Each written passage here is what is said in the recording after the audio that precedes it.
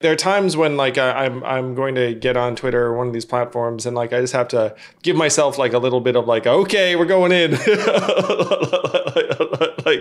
Yeah, like you're putting on like camouflage, getting ready to go in. But yeah, I mean, I think it's hard. It's hard, and I think I don't know what it says about me that I'm able to take it, but. And the only reason I think I can is because I don't know a career outside of being trolled. Of course, we didn't call it trolling then, but when I was 15 and became an activist because I kissed Ryan White on TV to prove that you couldn't get HIV from casual contact. I mean, you want to talk about trolling. I got hate. I got hate mail. That must have been intense. I got hate mail. People were very threatening in person. I didn't get asked to the prom because, there were rumors that I had HIV/AIDS. So that at 15, I knew it was worth it. But if you have, like, that sort of prepared me, I think, for this time where everyone has access and can say whatever they want to say about you and who you are.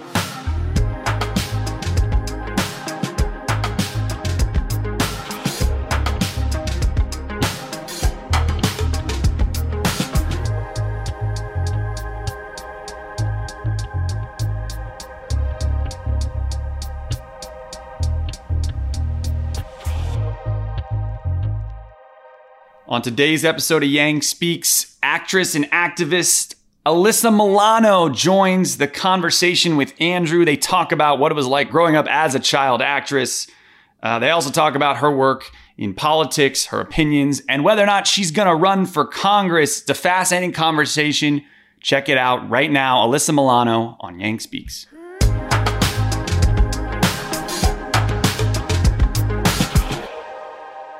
It is my pleasure to welcome to Yang Speaks one of the most prominent activists in the country. You probably know her from her incredible TV career. My friend, Alyssa Milano. Welcome, Alyssa. Thank you so much. Thanks for having me and that very lovely introduction. I appreciate it. I appreciate the heck out of you, Alyssa. I'm going to tell a couple of Alyssa Milano stories just so people have a sense of the kind of person you are. Okay. So you and I got to know each other when I was running for president, and you joined us for this first debate. The first debate, which was in Miami, it was MSNBC.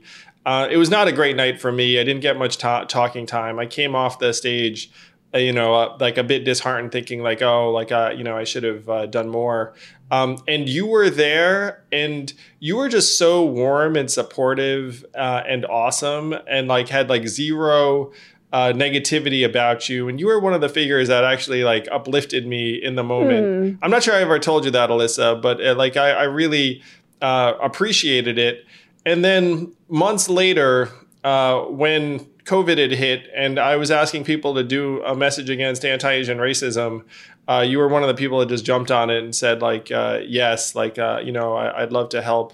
So these are just two of the examples of the kind of person that you are. Thank you for saying that. And that first debate was something, wasn't it? I just felt, I felt like you had so many important things to say and they were purposely not allowing you to say them.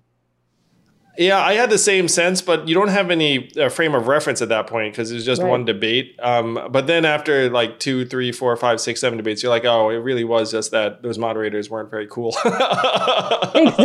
Exactly. I still can't believe that was you up there. I'm super proud of everything you've done since then.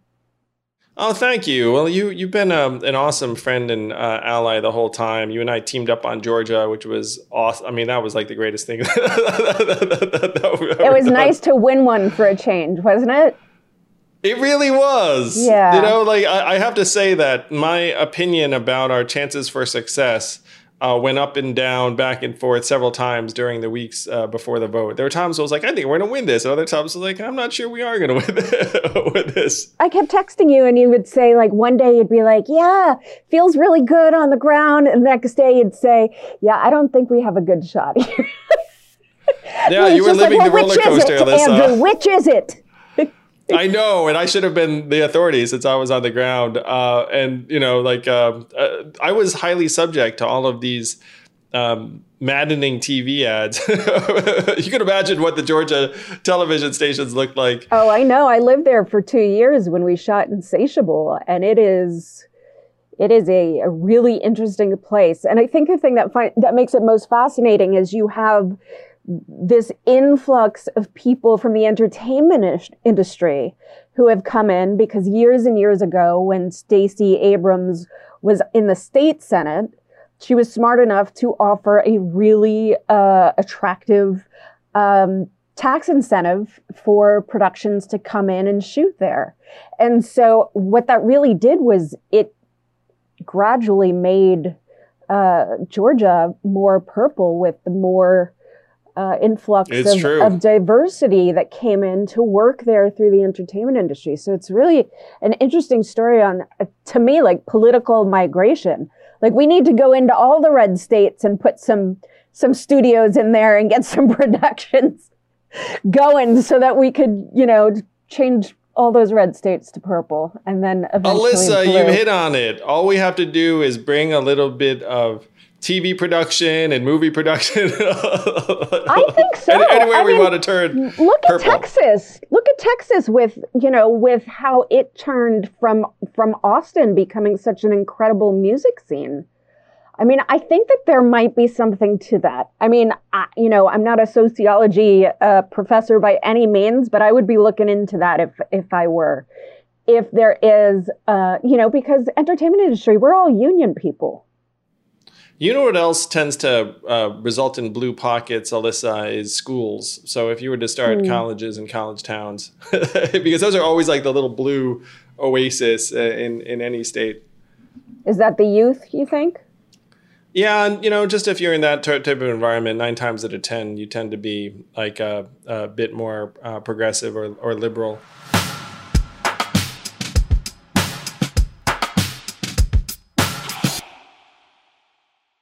This podcast is sponsored by Helix Sleep. I've always been a mattress guy because I figured if I'm going to do something for up to 8 hours, maybe I should do it right.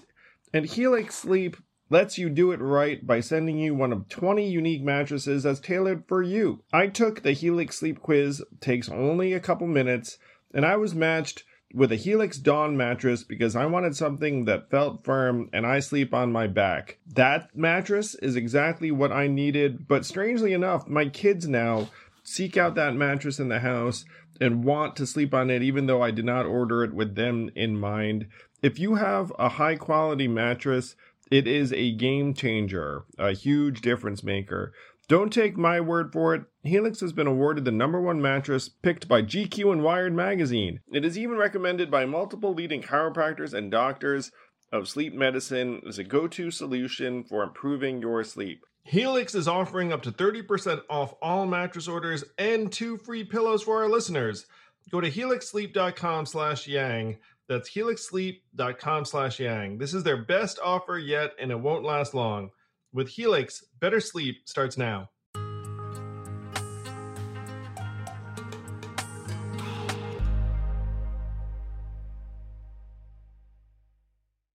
I've talked to you any number of times, but I've never actually asked you a question that has like been on my mind a little bit. You've been famous since you were very young. Like you became a child star.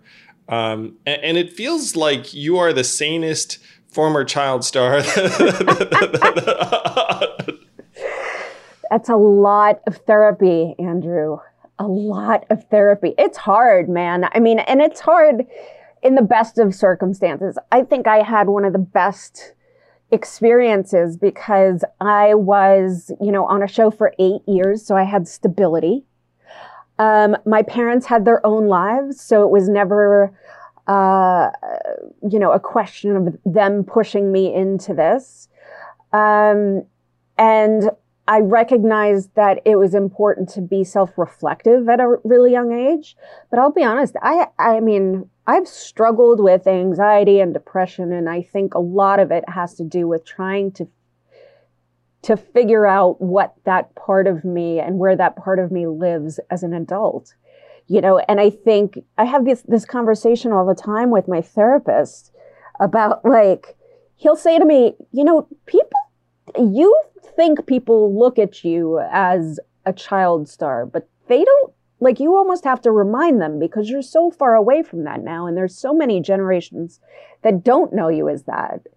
And so, but I do think that there was a lot of my adulthood where I was trying to prove that not only was it not going to happen to me where I was going to end up a statistic about, the young child actor who winds up being in rehab and like that. I was sure that that was not going to happen to me, and I made it so. But also that I was worth more than just being a child actor, and I think any child prodigy would relate to that. I think even if you played chess and excelled at that at a young age, as you grow up, there's this thing that you got to figure out what your worth is as a grown-up. And it took me a lot of years to do that. And I've worked really hard at it. So I'm super proud of it. And the interesting thing is, once I got to this point where I was like, yeah, I'm a badass. You are a badass, Alyssa. I didn't want to really act as much. And I'll tell you why. Because I feel like I fought for so long to figure out who I was and to be okay with that person, that the idea of having to portray someone else, the idea of like embodying someone who was going through hardship was really a very weird concept for me. I just did a movie in Vancouver, and it was the first thing I had done since since COVID. Page 14, she finds out her sister is dead. So the entire shoot, I am digging so deep for emotion because, that's what we do as actors. We gotta use what we have inside of us to invoke emotion. And I was a little resentful, I gotta tell you, because I was like, why am I doing this? Why am I making myself cry every day? I have a job where it is my job to make people cry every single day. And I have to go to some dark places sometimes to get to that point.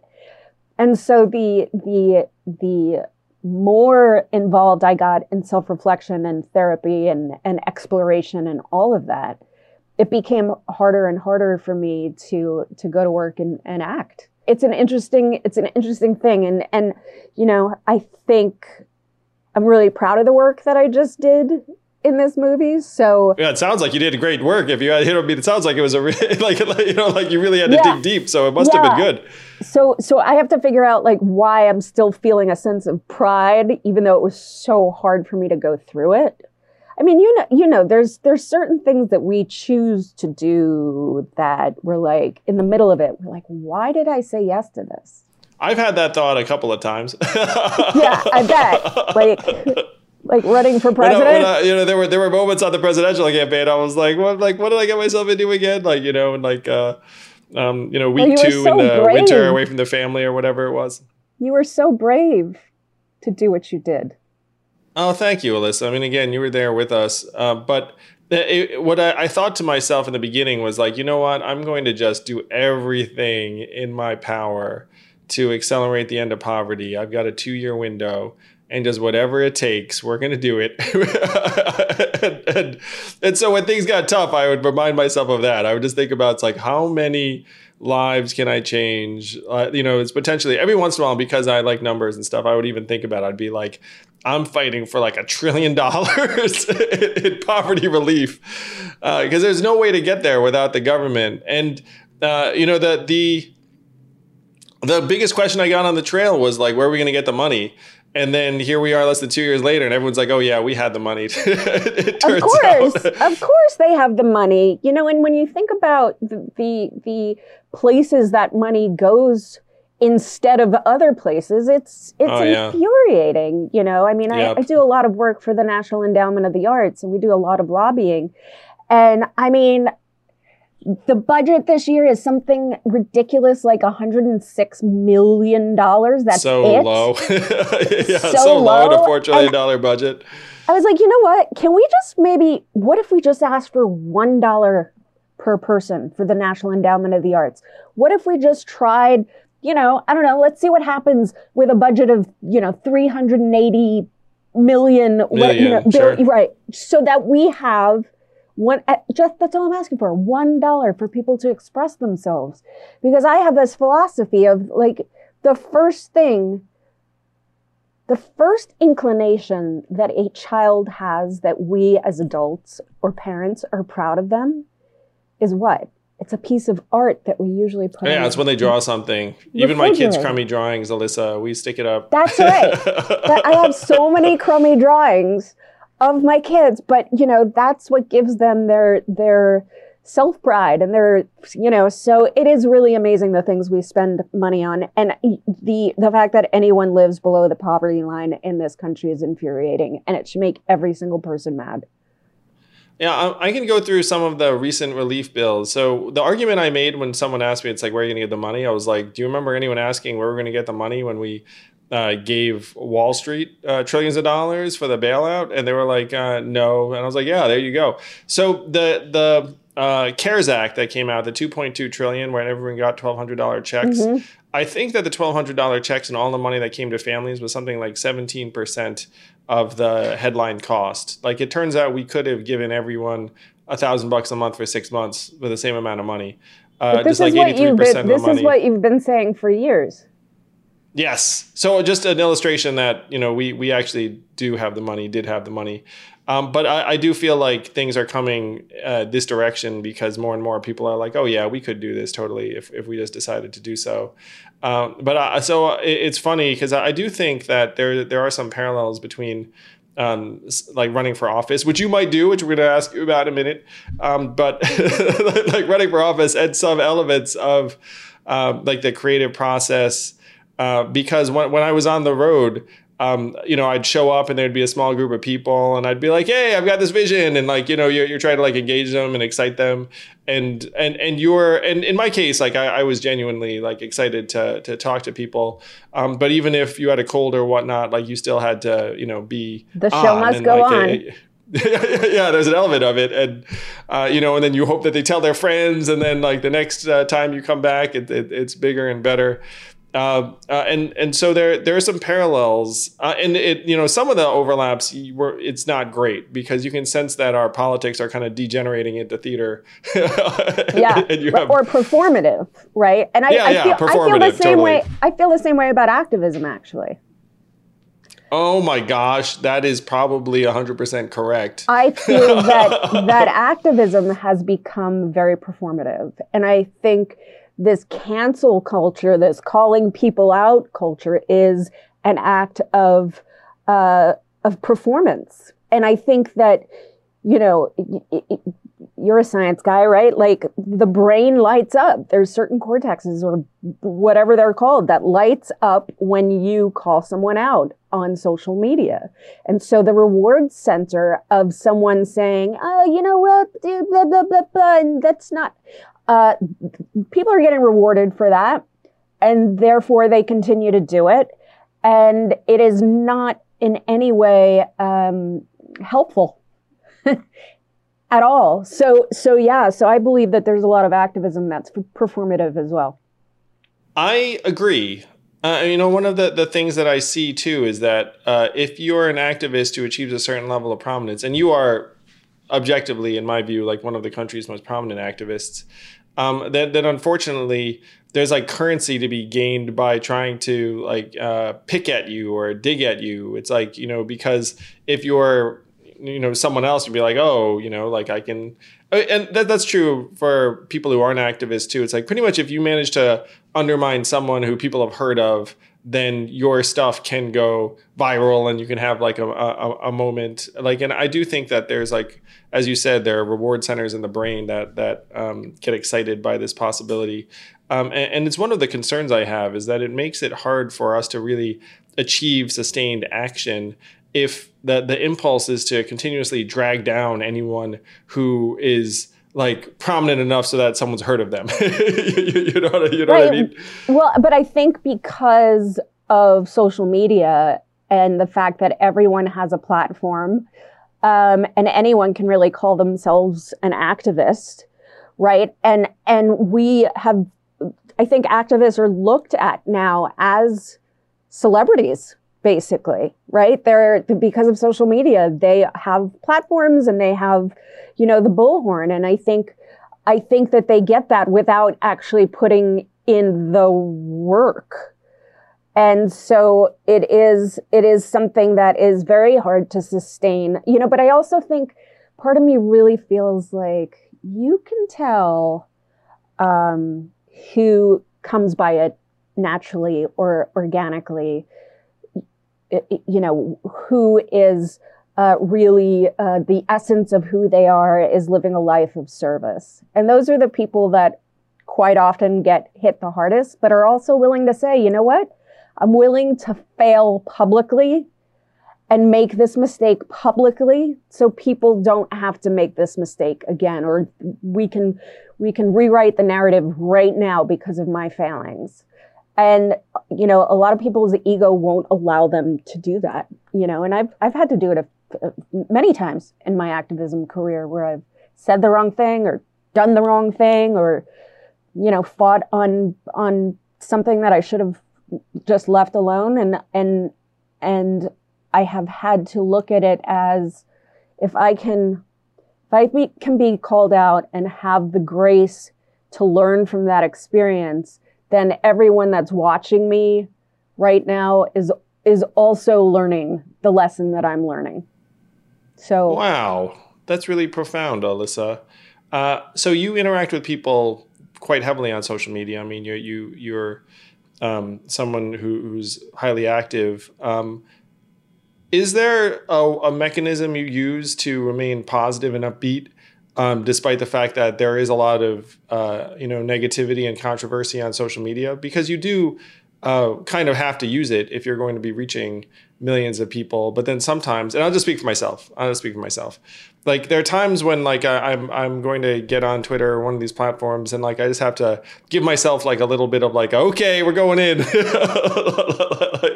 Like you're putting on like camouflage, getting ready to go in. But yeah, I mean, I think it's hard. It's hard, and I think I don't know what it says about me that I'm able to take it, but and the only reason I think I can is because I don't know a career outside of being trolled. Of course, we didn't call it trolling then, but when I was 15 and became an activist because I kissed Ryan White on TV to prove that you couldn't get HIV from casual contact. I mean, you want to talk about trolling. I got hate that must mail. Have been intense. I got hate mail. People were very threatening in person. I didn't get asked to the prom because, there were rumors that I had HIV/AIDS. So that at 15, I knew it was worth it. But if you have, like that sort of prepared me, I think, for this time where everyone has access and can say whatever they want to say about you and who you are. And so yeah, you and I are about the same age, so we did come of age pre-social media, and then it happened. And then we've taken advantage of its virtues and moderated its downsides.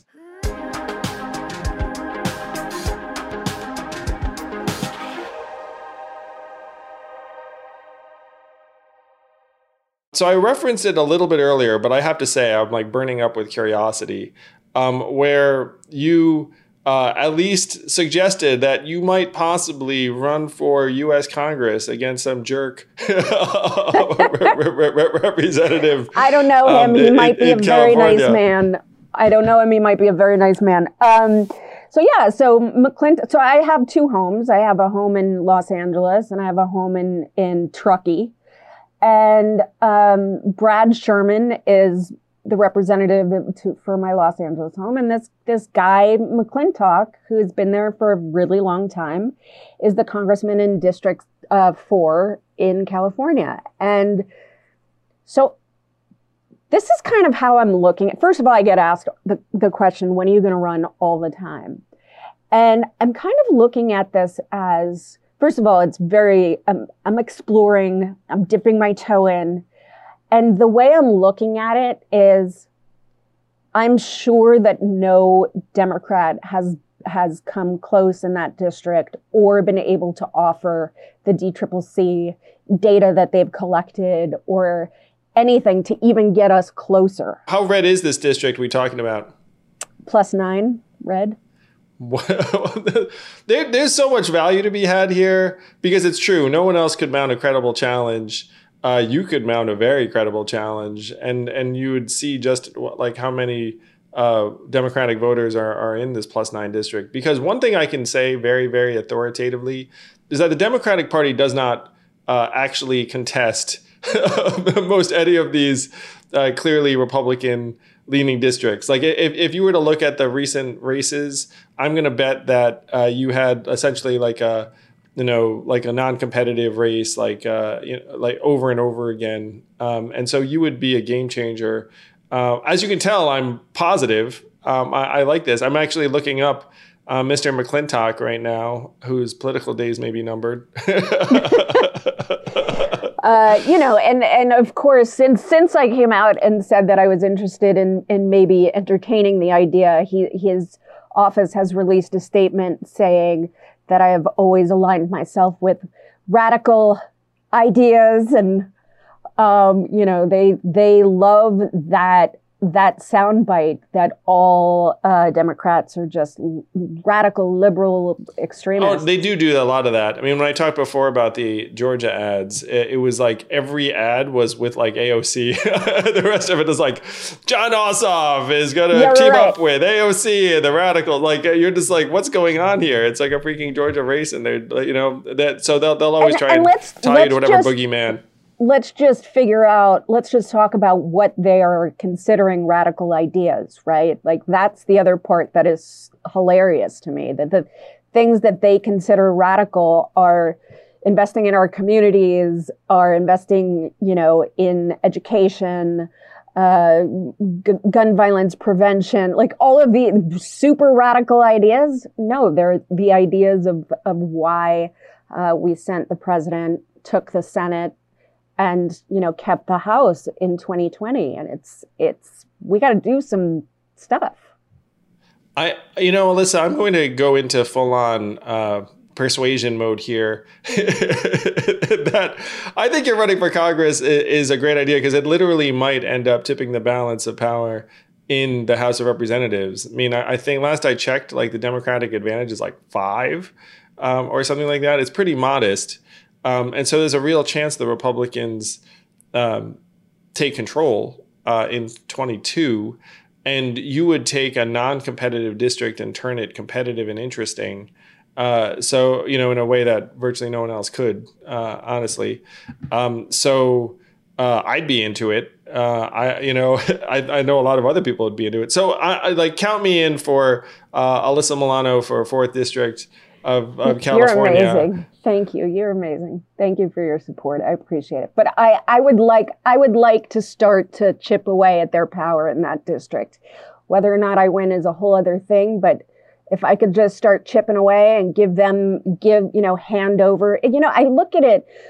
I knew Jon Ossoff when he ran for Lucy McBath's seat for Congress in the special election right after Donald Trump was elected.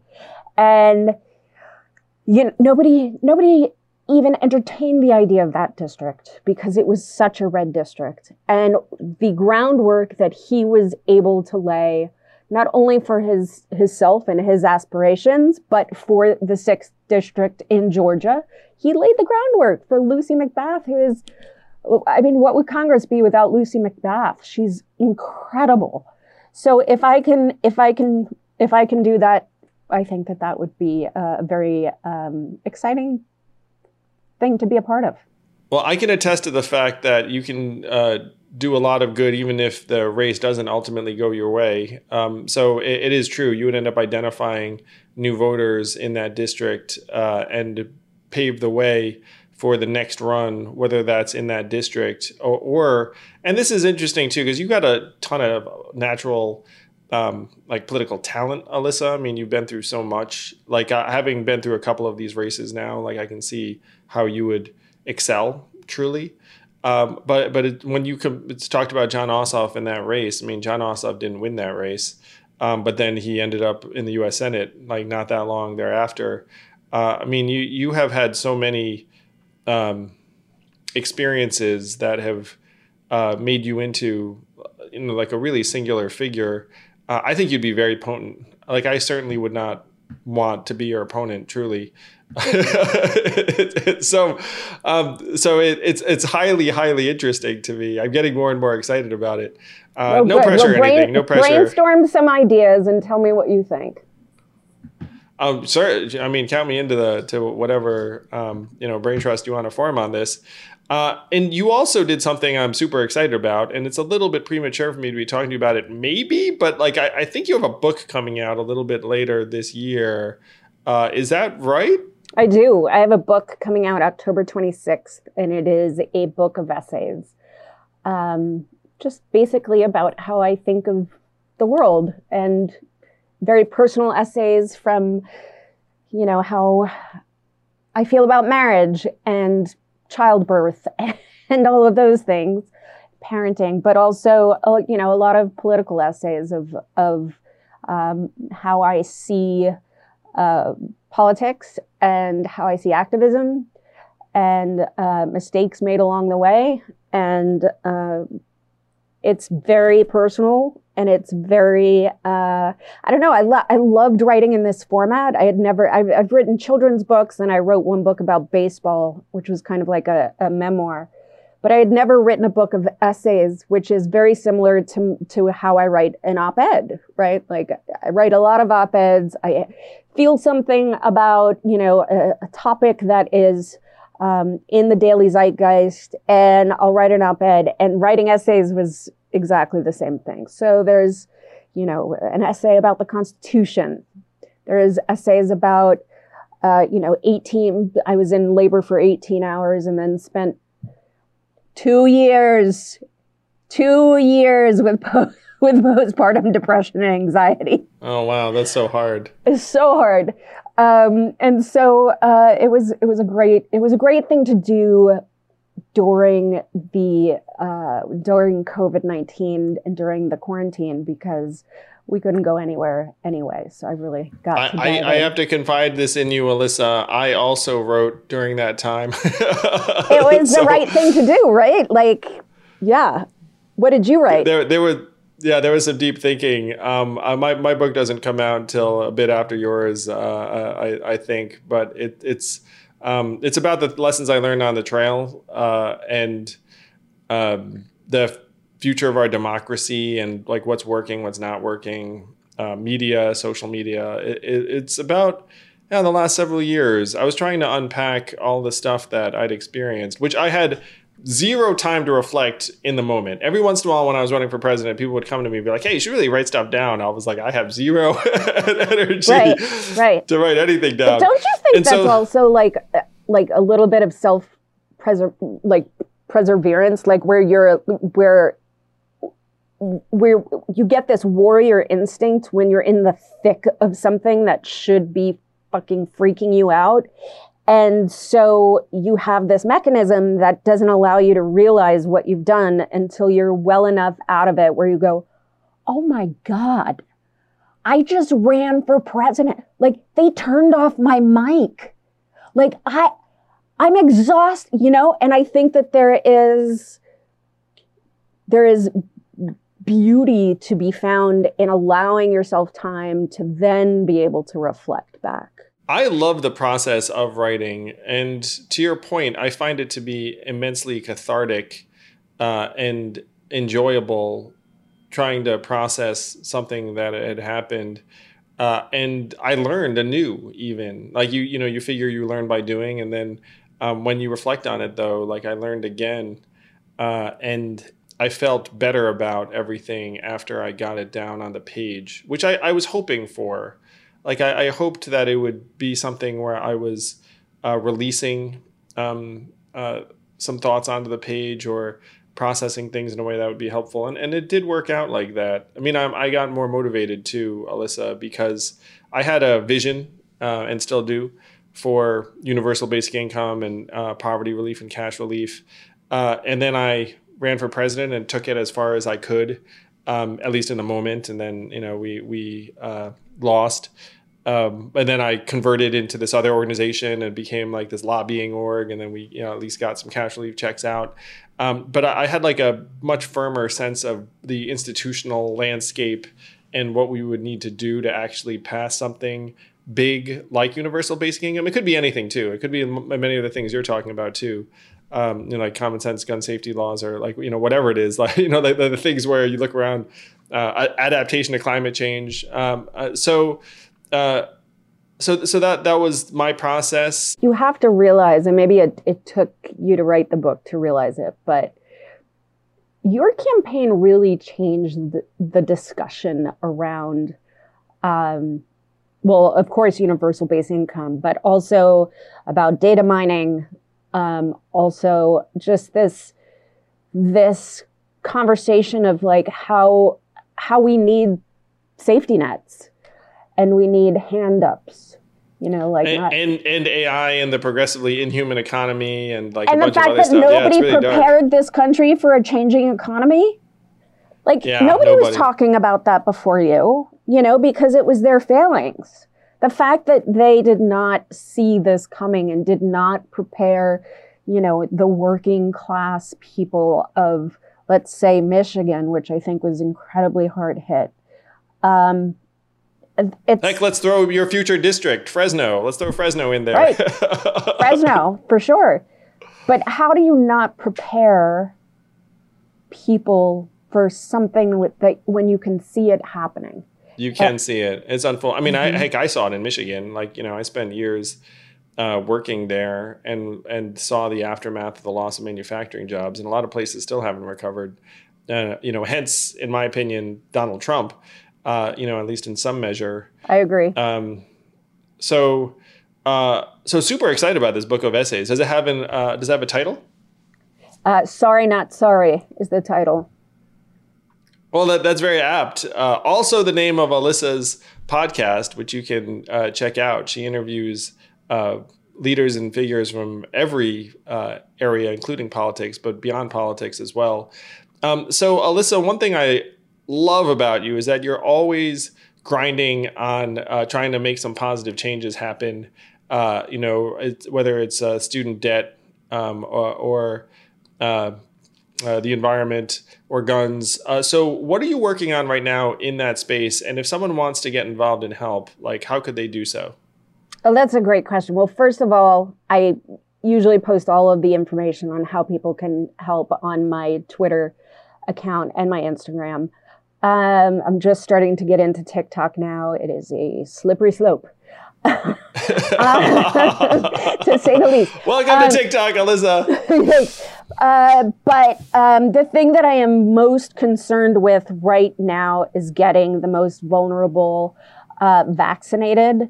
Amen. I mean, I co-sign on that too. Yeah, I wrote an op-ed back in December talking about the importance of lessening up the patents so that we can distribute and manufacture, people, because I'm a UNICEF ambassador. So I've seen what a country looks like that has zero healthcare infrastructure.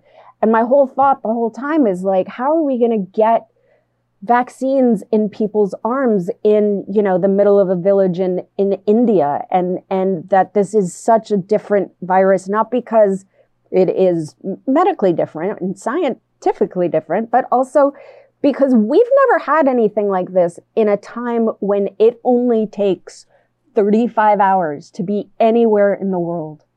You can be in the most remote place in the world and be in Los Angeles 35 hours later. And so we need, this, it doesn't know boundaries. Nowhere is safe until everywhere is safe. So we got to make sure those patents are lifted. We've got to manufacture as many as we can. I think, the fact that the G7 leaders have committed to millions and millions and millions, hundreds of millions of doses is great. And I hope that they use, these organizations that are in the ground in these very vulnerable areas, organizations like UNICEF that already have an incredible vaccine infrastructure in place that can get this into people's arms. What awesome work, Alyssa. It's awesome. I mean, I have family members in parts of the world that don't have the vaccine yet. So, kudos to you on this work. And what's happening in certain developing countries is awful. And if there's anything we can do to help save lives. So I love this cause. Yeah, I think it's important. And it really, what else exemplifies more being a part of a global community than taking responsibility for all of the citizens of the world, not just those that live in rich countries that can, whose leaders have hoarded vaccinations. It's crazy how this has been one rolled other out. Reason why I would be so for this, Alyssa, is the fact is that right now we're in a different battle in America, which is like we have the vaccines, we have to convince people to get them. Whereas in other parts of the world, if they were there, people would be, jumping over themselves to try and, get vaccinated. So I think that's another very good reason to do what you're doing. Exactly. That's exactly right. But global it is community, wild here. global Yes. community. We all have to take care of each other. The rich nations must take care of the most vulnerable nations. What's happening in India and Brazil and Nepal, it's really scary. And if you're listening to this, please do get vaccinated. It's the right thing. I got vaccinated. It's great. And please get your second vaccine if you haven't already, because that's the other thing that's happening in the United States. We're such a privileged country that people are like, I just need one. I'm fine. Get them both. Alyssa is right. Get them both. You need both vaccinations. I will say, I think people know this. It's public. I got the Johnson & Johnson, so it was the one and done. So that's legit too, as far as I know. Yes, that's legit too. And, Johnson & Johnson should seriously consider donating because the other thing about their vaccine is it doesn't need the crazy freezer or refrigeration that these other need. It seems like a better bet because then you can just do one dose. It's more portable and a bunch of other things. Well, Alyssa, such a joy being with you today. Please, anyone who's listening to this who's blown away by Alyssa, as I have been every time I've spoken to her, do follow Alyssa. Let's help her get people vaccines and all of the other awesome things that she's working on. And also, let's keep an eye out for this book of essays. I have a feeling it's going to be really profound. Maybe I'll have you back after that book's published. Yeah, Alyssa, let's do it. And I can read that, and then we'll trade too. After I write my book, I'll come on yours. We'll do a book swap. That'll be fun. I love it. Well, thank you for your time. Thank you for your attention. Thank you for your kindness. I really appreciate you, Andrew. Thank you. I appreciate the heck out of you, Alyssa. It's been great becoming your friend, and we're just getting started. We're gonna do incredible things. I can't wait for all of it. Thank you.